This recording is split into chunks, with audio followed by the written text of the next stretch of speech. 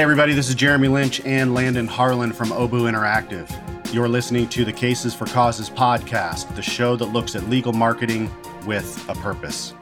Today we're talking about human trafficking litigation with Stephen Babin and Kristina Aiad-Toss of the Babin Law firm in Columbus, Ohio.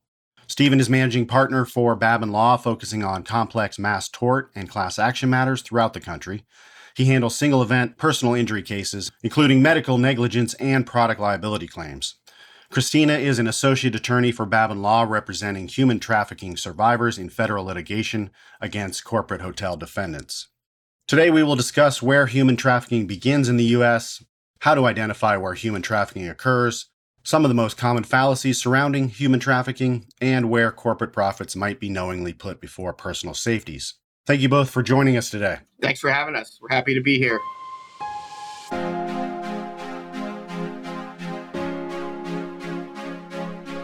Steve, why don't you start out by telling us a little bit more about Babin Law, what it's all about, and a little background on yourself. Yeah, Babin Law is a relatively new firm, but we're pretty experienced in the mass tort area. I started this firm about 4 years ago. We primarily do mass torts, which means, essentially we sue big companies that have hurt lots of people, a lot of pharmaceutical cases where there's bad prescription drugs or medical device cases. Now we're here today to talk about these human trafficking cases. Started the firm with, a couple things in mind that I really wanted to accomplish. And one was I wanted to help people. That's something I've always wanted to do my whole life. I've always been moved when I see somebody who's taken advantage of, and I've always wanted to do something about that. And then two, we wanted to hold companies accountable, and we wanted to, take them to the mat and fight with them. And that's really the other part of what we do and what I really enjoy doing. I think that our firm has been really successful in building a name for itself in the space and industry that we work. We've got lawyers in leadership and, big cases all across the country that have been appointed by federal judges. We've also got a really diverse law firm here that we've been intentional about building, where we've got a group of people that are hardworking, that really care about the work that they're involved in, but that don't take themselves too seriously and can have fun too. We've got a kind of a startup culture almost at the law firm. We're just out of the garage feel, but that's good because it means we work late hours and we work hard and we care about the work that we do, and we're determined to do the best we can at it. Awesome. Sounds like this is going to be a really good conversation. Kristina, why don't you tell us a little bit about what you do for Babin? So right now at Babin Law, I'm working with human trafficking survivors in cases against hotels, holding them accountable for turning a blind eye to the trafficking that is happening on their properties, and basically at the end of the day, reaping the benefits of the sex trafficking industry and contributing to the problem overall. And what really got me into this work as I was attending college and in law school is working on a bunch of different human rights and injustice issues, like human trafficking, like climate change and pollution, like war crimes. A common theme that I have seen is the lack of accountability for corporations and how involved in all of these injustices they actually are. So being able to work on this case and being able to be a part of a team at Babin Law that is dedicated to holding these corporations accountable and being in an environment where people are passionate and care about the survivors and about people experiencing injustices at the hands of corporations is really important. So really excited to be a part of Babin Law and the team accomplishing that. Nice, absolutely. Thank you. I did a little bit of research on this topic, just trying to prepare for our conversation, as it's not your typical type of litigation or a car accident case. And I asked some folks about human trafficking, and to my amazement, they really didn't believe a lot of that occurred in the United States. They thought it was a problem of other countries. So when it happens here, the question I wanted to ask you about is, can you shed some light on how it occurs and where it begins? Does it begin at our borders? It seems to be current in every state. Is it a domestic issue? Can you give us some background on really where the origination of human trafficking starts? Yeah, it's a domestic issue and an international issue. I got the same reaction that you did when I first started talking about this case to other people. What we have found is that reaction is dead wrong. This occurs in every town and every state and every part of the country. And certainly there are international crime syndicates that you think of when you think of maybe human trafficking and, I don't know, Liam Neeson's Taken or something. What we have domestically is something that's just as bad It's the same thing. It's just as egregious. And what you would think of when you think of it domestically as a pimp. It's not a pimp that, finds someone who's already on the street trying to, make money for drugs. It's a pimp that grooms young women into these positions by, a lot of different avenues. One of them is, there's a Romeo pimp, and that's a pimp that goes and, pretends like he's a boyfriend of a 15-year-old girl who's got lots of struggles in her life already and is, maybe got no parents in the house or parents with problems in the house and, all kinds of other issues. And this guy comes in as a savior type and then ends up taking her away from her family and trafficking her. Or it's a pimp that comes in and puts a job out on flyers and posters out in the neighborhood for jobs that pay thousands of dollars a week that are fake and kidnaps you and takes you and traffics you and forces you to have sex for money. But this happens all over the place. It's organized. It's not just single people doing this. These are organized groups. It's intentional, and they do it in hotels, right? I mean, this is the primary place where trafficking occurs because the individuals that are going to buy sex for money are people that can afford it, number one, and people that they're not going to go to a trap house in the most rundown side of the neighborhood. They're going to go to a hotel. It's a safe place to have a transaction like that for both parties.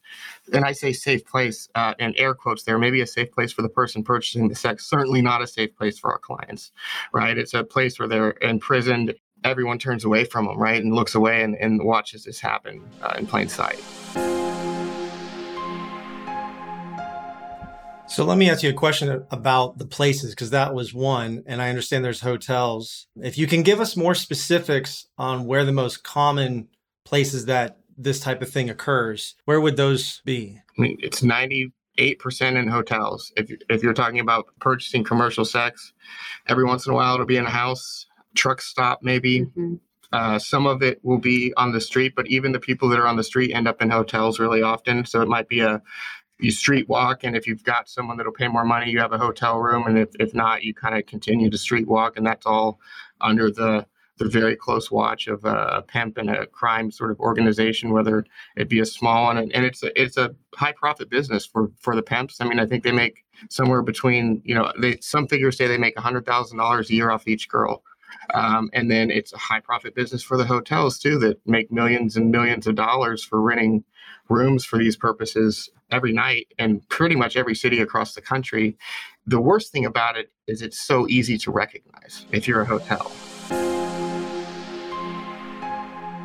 And Steve, following up on the hotel types, I know you guys are in Columbus, Ohio, and outside the metro area, there's quite a bit of rural landscape, and you can drive up any number of highways or freeways and find a pretty cheap, almost, what would be considered seedy motel. Is there a range of price where, for entrance into the hotel or motel, this might happen more often, whether it's the high-end hotel in downtown Columbus or if it's, on the outskirts of town in, a little highway motel? So, look, we've got a lot of cases, and our evidence on this is anecdotal to a certain extent, right? But, we do have cases in all 50 states, and I'm pretty sure my firm has more cases than anyone else in the country does. And I can tell you, based on the sampling of information that we have, it occurs in all types of hotels.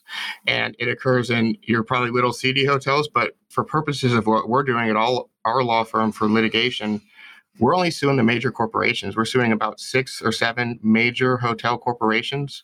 We're not suing the property management company if it's franchised. We're not suing a smaller motel. We're going after the big players. And the big players are, one, the ones that are responsible for delineating rules and policies and procedures to the boots on the ground. And 2, the ones that are responsible for pushing the industry in the right direction. I think that some of the there's about 6 hotel corporations that own all of the hotel chains in the country. And some of them seem to be worse actors than others. But they're all on our map, and they all have hundreds of cases in our firm.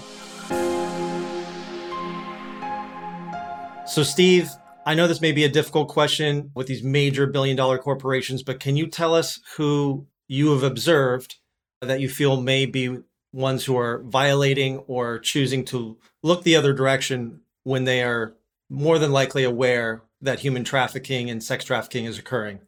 Yeah. So, I mean, I think, first of all, they're all choosing to look the other direction. And I can tell you that for one reason, which is they've implemented no policies and procedures whatsoever across the board from a corporate level that would train employees to put them on notice about human trafficking occurring on their properties, and then have checks and balances and audit systems for what to do. And, I'll answer your question in a second on what hotels, but, these hotels do audit what happens on their properties to a finite degree of detail. They do things like look at the type of little creamers that you have for the coffee. And if you get it from Dairy Buds, you're fine. But if you get it from Mr. Jones's Creamers, you're going to get dinged and ticketed and audited. And this is literally an example from a case. The wrong creamer types will get you ticketed and audited. But with respect to something like human trafficking, God forbid they'd have to put a policy together that would be followed and audited and utilized in that way. So that's what's happening across the board with respect to turning a blind eye. That's why we're suing the major corporations that own kind of all the underlying hotel brands. And those corporations would be Wyndham, IHG, Choice, G6, Hilton, Marriott, Red Roof Inn. What else do we have, Kristina? Best Western and Extended Stay are essentially the main ones that we're going after there. And of those, the top kind of 5 ones, a huge segment of the market. When you're talking about a company like Choice or Wyndham, they've got 15 or 20 underlying brands that operate under the Wyndham or Choice umbrella, all brands that you would know. They are huge, giant international companies with employees that can do things like audit the creamer system, but they can't implement a policy about human trafficking and how to observe it. And I think, like I said before, it's not that hard to see. It doesn't take a rocket scientist. Yeah. And I think, too, what makes it worse is that these companies have all signed on to pledges. They've made public relations statement. They've promised to solve this problem publicly. And at the end of the day, they're not actually taking any measures to prevent it. And when you really look at it, hotels and hotel staffs are really in one of the best places to stop this problem, because they are interacting with the victims, they are on the ground, they are observing the signs, and they're doing nothing at the end of the day. And they're on the front lines of this problem. Yeah. And they see it happening in their lobbies and in their rooms. But at the end of the day, they're not taking any steps to really mitigate the problem. And they're letting victims suffer over and over again, and are really perpetuating this problem in this country, actually, I would say. One thing just before you guys jump in and do this, just for purpose of, in case a hotel happens to be listening, okay? We understand that the law doesn't say you have to stop human trafficking, period. What the law says, at least with respect to the law we're using to sue these companies, is they can't profit from what they knew or should have known was trafficking. And what we're saying here is, look, because all these hotels turn around and tell us, well, it's not our responsibility to stop trafficking, and that's fine. Whatever. The law says what it says, but it's certainly your responsibility not to make millions and millions of dollars from trafficking. That's clear. That's what the law says. I just want to make sure that, we say that, because I hear this all the time from the other side about how it's not their job to stop trafficking, but it's certainly their job to stop collecting cash every single day as a result of trafficking. Absolutely. You bring some very good points as far as what hotel staff can do, being on the front lines, having that interaction. Can you share with us what would be some signs that, if there is a hotel staff member possibly listening, or just a concerned citizen parent, what are some signs that the public can be aware of to possibly identify, or at least raise the question to upper management if they believe something's going on, so it can be stopped? So I'll have Kristina run through some of the red flags that are accepted in the whole nonprofit world and the government sector on what are red flags of trafficking in the hotel industry. But let me just give you a hypothetical example, right? Guy in his, 30s, 40s walks in with 3 or 4 girls that are 20 years old, buys hotel rooms in cash for extended periods of time, doesn't provide IDs for the girls, and then 20 or 30 men go in and out of each room every single day while that guy stands in the hallway and watches what happens. I don't care who you are. To me, if you're seeing 20 or 30 guys go in and out of a room every single day that are not guests of the hotel, that don't have to sign into the hotel, what do you think's happening? Wow, right. Kristina, do you have more on that? Yeah, to kind of build off of that, Lots of nonprofits like the Polaris Project, the Department of State, ECPAT, these signs have been well known for years and years and years now. So like some of the really common accepted ones are the women appearing abused, maybe having signs of bruising, maybe showing signs of malnutrition because they've, like Stephen mentioned earlier, traffickers will withhold food. A lot of times they're not in control of a lot of their documentation like IDs. The foot traffic in and out of the room is a big one. Some signs that the cleaning staff might notice are things like condoms being left behind in the trash or sex paraphernalia left in the room or drug paraphernalia left in the room. Other big ones are when the victim is avoiding eye contact, is afraid to talk with people, and just generally like lacking control over where she's going to be or where she's allowed to be, what she's allowed to do. Cash payments, paying for extended stays on a day-by-day basis, like being at the hotel and then extending it sporadically.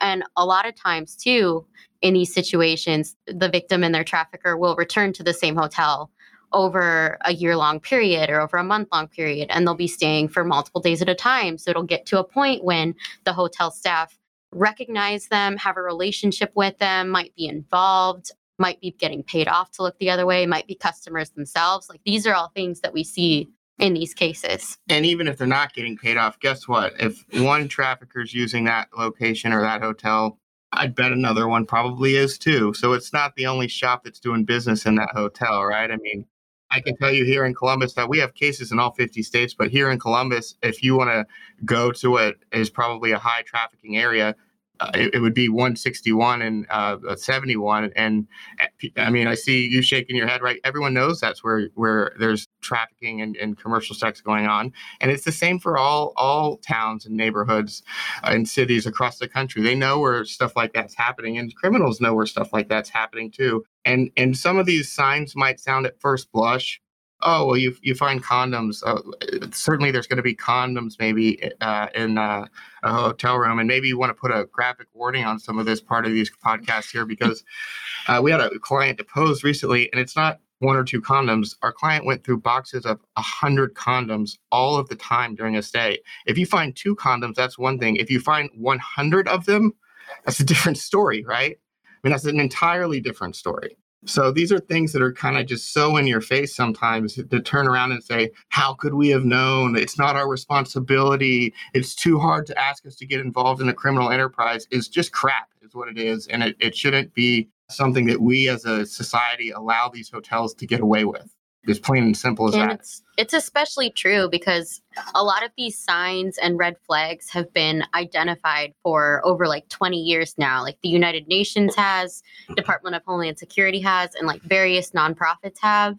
And the best practices in the hotel industry have been well known. So like hotels have had time to learn these signs and implement protections into their policies and procedures to train their employees to identify them. So it's been a problem that's been known about for a really long time.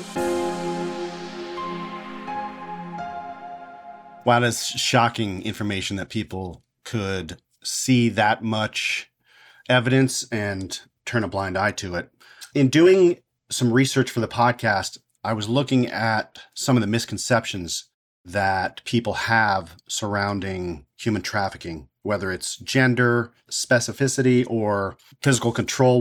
Can you talk about some of the other misconceptions people might have? Certainly, yeah. And I mean, one of the misconceptions would be the degree of control that a pimp or a trafficker has over a victim. And I can tell you that there are times where a victim isn't necessarily handcuffed by their trafficker or even with their trafficker, and they don't run away. And we had a client deposed not that long ago. And what that means is the lawyers on the other side get an opportunity to sit a witness down and ask that witness questions on the record. There's a courtroom reporter about the case. It's an evidence gathering process in a case. And our client was deposed by a barrage of lawyers on the other side. And one of the things they kept trying to make an issue in the case was, why didn't you just run away? Why didn't you just run away?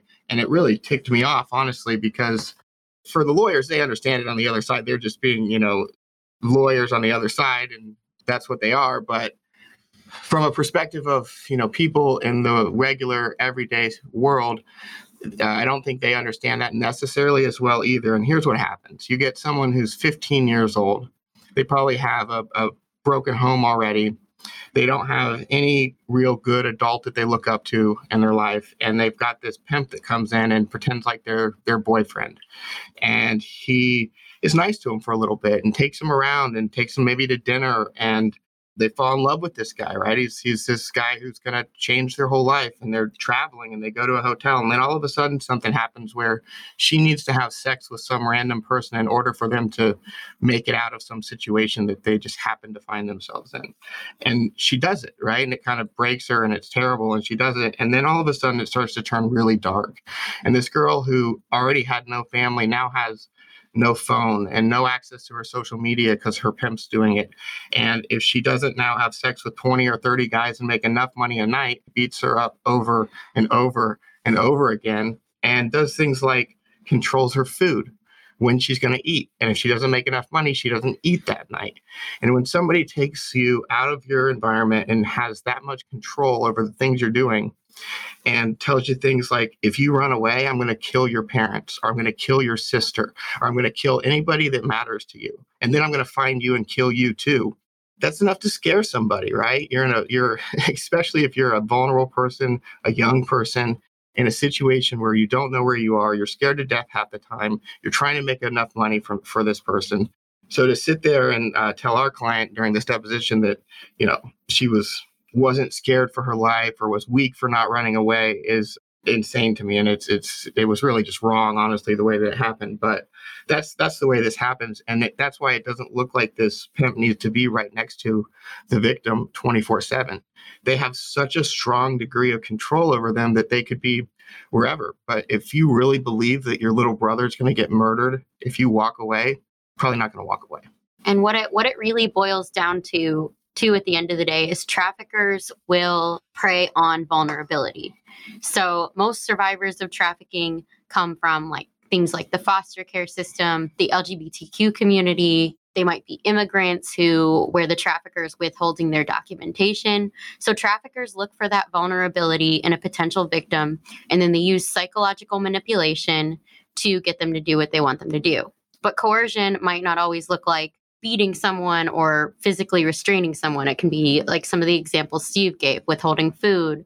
It might have to do with substance abuse and addiction. It might have to do with threatening family members. It might have to do with mental health. There are so many different ways it can manifest. And if the victim is a minor when it's happening, coercion doesn't even need to happen because the minors can't consent. So that's another really important issue too that people might not know about trafficking is if the survivor is a minor, then there doesn't even need to be any form of force because they can't consent. And Kristina hit on a good one too there that I missed, the substance abuse and addiction, right? So that in tandem with food deprivation. And if you've never heard of the psychological control you can have over somebody with food and water deprivation, you should look it up because it's significant. But with drugs, some pimps will pretend like they're great because they actually let their victims keep some of the money, but they'll get them hooked on heroin, and the victim will turn around and spend every single dime that they get to supposedly quote unquote keep if they're keeping some percentage of the money on those drugs.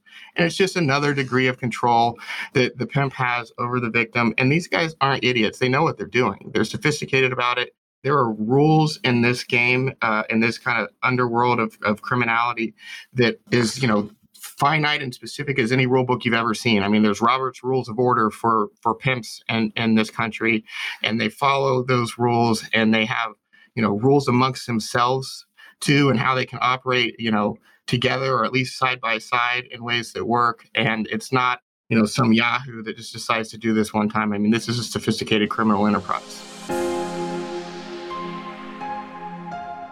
So this is a question for both of you. In what ways do you see these larger corporations putting these profits over people's safety, and why are they doing it? Yeah, we know that they're at least what they're doing is they're just collecting cash every day for rooms that are being rented for purposes of trafficking. And the reason they're not doing anything about it is it's a profits over people thing, but it's a double money pit. Number one, it's a PR nightmare, but it's a double money pit because of this. First, you have to train your people, which costs lots of money. And then second, you have to train your people to turn down millions of dollars in revenue. So here's the proposition to a corporation that only cares about money. First, admit you have a problem, which is a PR problem for them too, a PR nightmare for them. Now, steps 1 and 2 are train your employees about all of this, which is incredibly costly. And then 2, turn away millions of dollars. Now, that's fine. It costs them money. I feel so bad for the corporations, but I really don't, because it's an issue that's a lot more important than money, right? It's an issue about human dignity and the values that we find important in this country, and that humans have found to be important since the beginning of civilization, and protecting those rights. So that's why they're not doing anything about it. It certainly doesn't mean that they shouldn't be doing anything about it. And when we talk about holding corporations accountable, what we really mean is hitting them where it hurts, which is their pocketbook. Holding a corporation accountable means making them pay money for what they did that was wrong. And that's, to me, has been the only thing that seems to make a corporation squirm and change the way it's acting. Let's say for right now, if someone is online and hears this podcast or a snippet of it, and they believe they may be a victim or know someone who could be potentially a victim, what would you share, Kristina, that they can use as some working knowledge that they could put in place to create some kind of plan or hopefully start to unwind the process? So I would recommend, if you believe you might be experiencing this situation, or you know someone that might be experiencing this situation, if you are currently unsafe and you are currently subject to the control of a trafficker and need rescue, the best thing to do is to contact the National Human Trafficking Hotline, which is 888-373-7888, or the Rescue America Hotline, which is 713-322-8000. And these two hotlines specialize in reporting tips of human trafficking and also rescue operations. So if you are a survivor and you are in need of those resources, they will come find you and pull you out into a safe situation. So that is the first step I would recommend taking. And then if you're a survivor of human trafficking, or if you're going through this, I think the first thing you need to know is that you are important. You are not alone. There are people that care about you and are working on this for you. And there is a way out. There is a path to forgiveness of yourself and also recovery. There are people offering resources for you, depending on what you need for housing, employment, mental health. There are a lot of nonprofits and agencies working on this issue, probably in your local community. So there are people fighting for you. There are people on your side, and there are people ready to support you. And there are also options like civil lawsuits, criminal prosecutions that you can consider when you're in a safe situation and out of the control of a trafficker or anything like that. So there are people working on this for you, and you're not alone. Yeah, and just that you matter and people care about what's happening. And there are people out there that don't want this to happen and spend their lives trying to make it not happen. And they're certainly sad that it happened to you, but that people care, right? I think that's important for everyone to know. Yeah, absolutely. You guys are on a mission to improve public safety and hopefully make more people aware how commonplace this is and that it needs to stop and it shouldn't happen in a place like the United States. And we appreciate you for that so much. One more thing too, just if you're a normal everyday person and you don't think this is happening here in the United States, I think one of the best things to do is to learn about it. There are tons of resources out there. There are lots of nonprofits and government resources working on this issue. Do a Google search, look and see what's in your local community, learn the signs and the red flags of trafficking, because you can make a difference. You can help identify it. And just being knowledgeable about the issue and telling people about it is really important. I want to thank both Stephen and Kristina for joining the podcast today, and thank you both for helping victims of human trafficking who might not otherwise be able to help themselves. To find out more about Stephen, Kristina, and Babin Law, check them out on Facebook or Instagram, or visit their website at babin.lawyer. I'd like to thank everyone out there for listening. If you've enjoyed this episode of Cases for Causes and you'd like to help support the podcast, smash that subscribe button, share it with others, post it on social media, or leave a review or rating. To catch all the latest from Obu Interactive, you can follow us on Instagram at Obu Interactive or visit us at obuinteractive.com. Thanks again, and until next time, work passionately, live peacefully.